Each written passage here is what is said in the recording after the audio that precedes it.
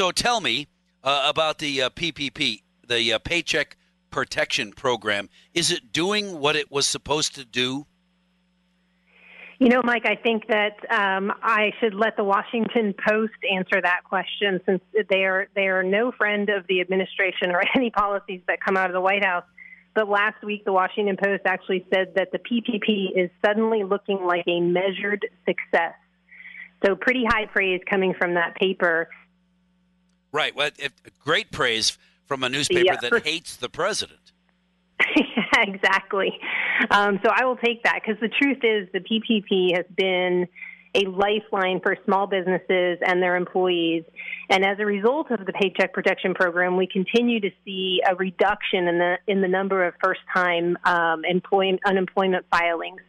And so that is a good sign, and it's also these states are starting to open up. We'd like to see it open up at a faster pace. And even this morning, retail sales rose a record number of 18%. Now, it's still well below pre-pandemic levels, but it shows that by states opening up and businesses opening up, we're getting people back to work. We had 2.5 million jobs added last month. Now, that's still, we still have about 85% of the jobs that have not come back yet, so there's a lot of people still out of work.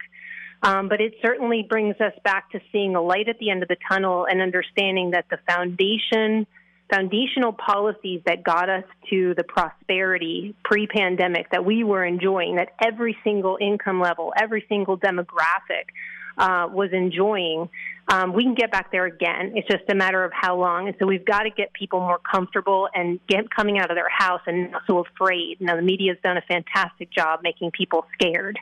Right. And they're doing it again. And that's unfortunate. So we flattened the curve.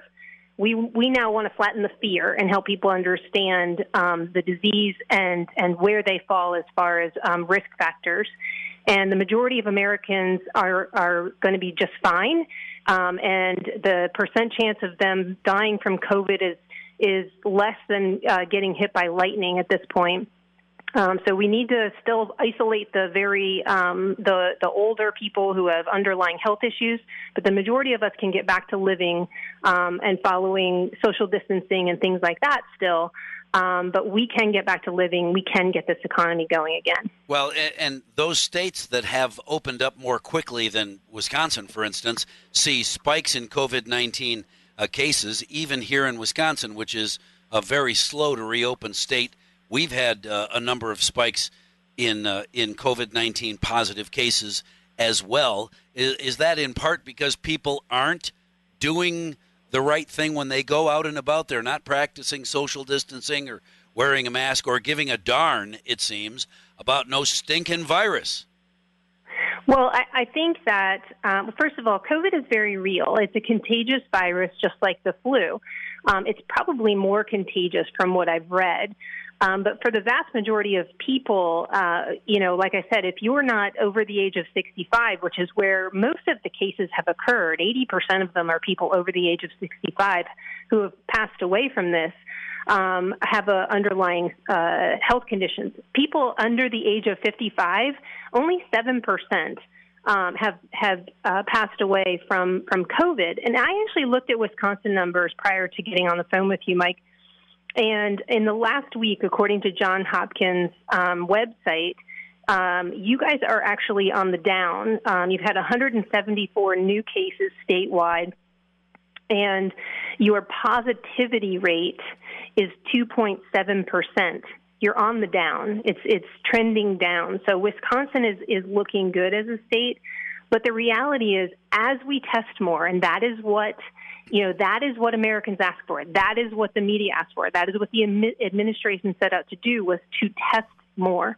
You will see more positive cases. That is the truth. And this is going to be around a long time.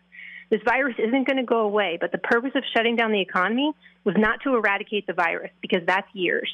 The purpose was to make sure our hospitals could handle everything and not be overwhelmed. We are in no danger in any state in the country of our hospitals being overwhelmed or not having enough ICU beds.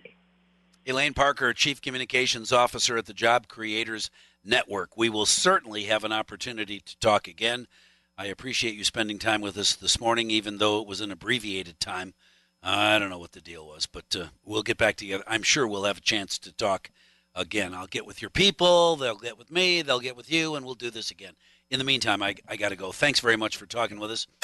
Elaine, about the PPP, the Paycheck Protection Program, which is, it seems, even to those businesses that don't like President Trump, doing its job.